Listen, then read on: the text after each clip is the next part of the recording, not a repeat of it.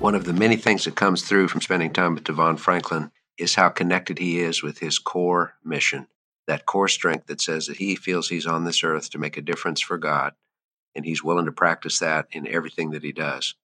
His life has not been without its setbacks. I think a very early one was getting rejected from the film school at USC, which was his heart's desire. But that didn't deter him from moving forward and doing the proper applications to get the internship with Will Smith. But here's what's really significant. He said, "Please understand that I take my faith seriously and I honor the Sabbath." And because he was willing to make that statement out front, they said, "No problem." Had he swallowed that, put it behind him, then we would have had a very different person emerge. So that connection to values and mission and core is where everything really starts. In fact, in some ways, the values are like the backbone. That's what holds us up.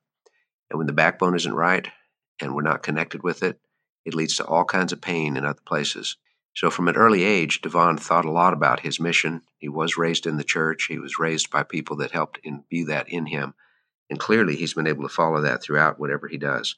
His whole goal was to have a faith-based career in entertainment.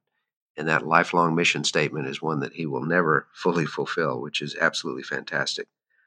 I was struck by the simplicity of some of his statements. No one can become successful without mentors. And those mentors don't have to be people that actually sit down with us and spend time face to face. It could be the readings. It could be their blog post. It could be their website. It could be watching them in videos. But it's plugging in with people that can be the right kind of encourager and give us the guidance and insight to help us move in the right directions how we should. Each of our guests has had somewhat different approach to how to deal with the brick walls that life throws at us. But many of them say something that is a bit similar to what we heard from DeVon. And that's, first of all, pause for a moment. Acknowledge how it makes you feel. Absorb and recognize that this hurts. This is not really what we wanted to have. If we don't do that, we go into a sense of denial that moves us in a wrong direction because we have to take a moment just, not really what I was hoping for. But very soon after that, realize, okay, so there's something in this that probably is part of my mission. There's a lesson here.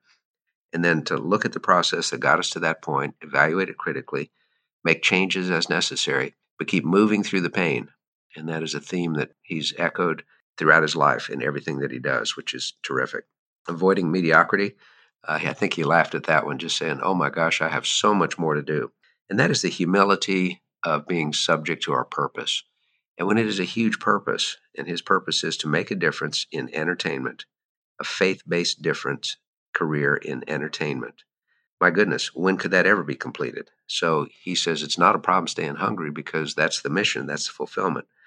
And this really strikes me because so many of our guests that are people in their 7th decade and their 8th decade kind of laugh at that point about, what do you mean coast? What do you mean avoid mediocrity? I still have so much to do. And I think that's such a profound insight. In fact, whenever we feel like we are totally out of energy, it's almost always because we don't have a clear picture of what needs to be done.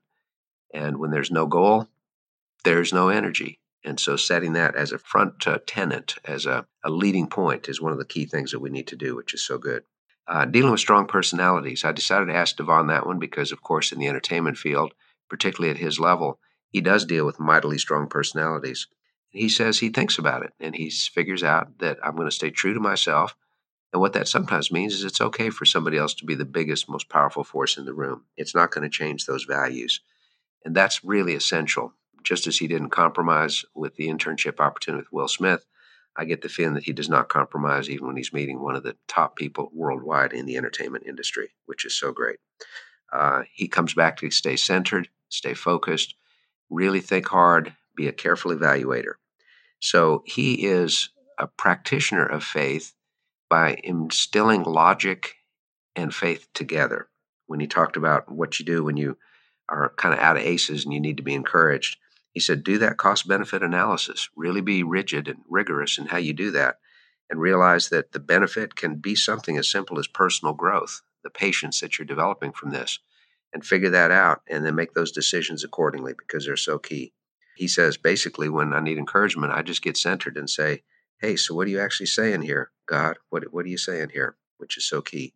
His focus on personal success in his daily life, his family life, those are the things that have been foundational to him having the public success that he so completely deserves.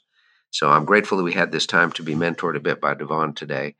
I look forward to keeping in touch with him and following some of the things that he has to share at DeVonFranklin.com.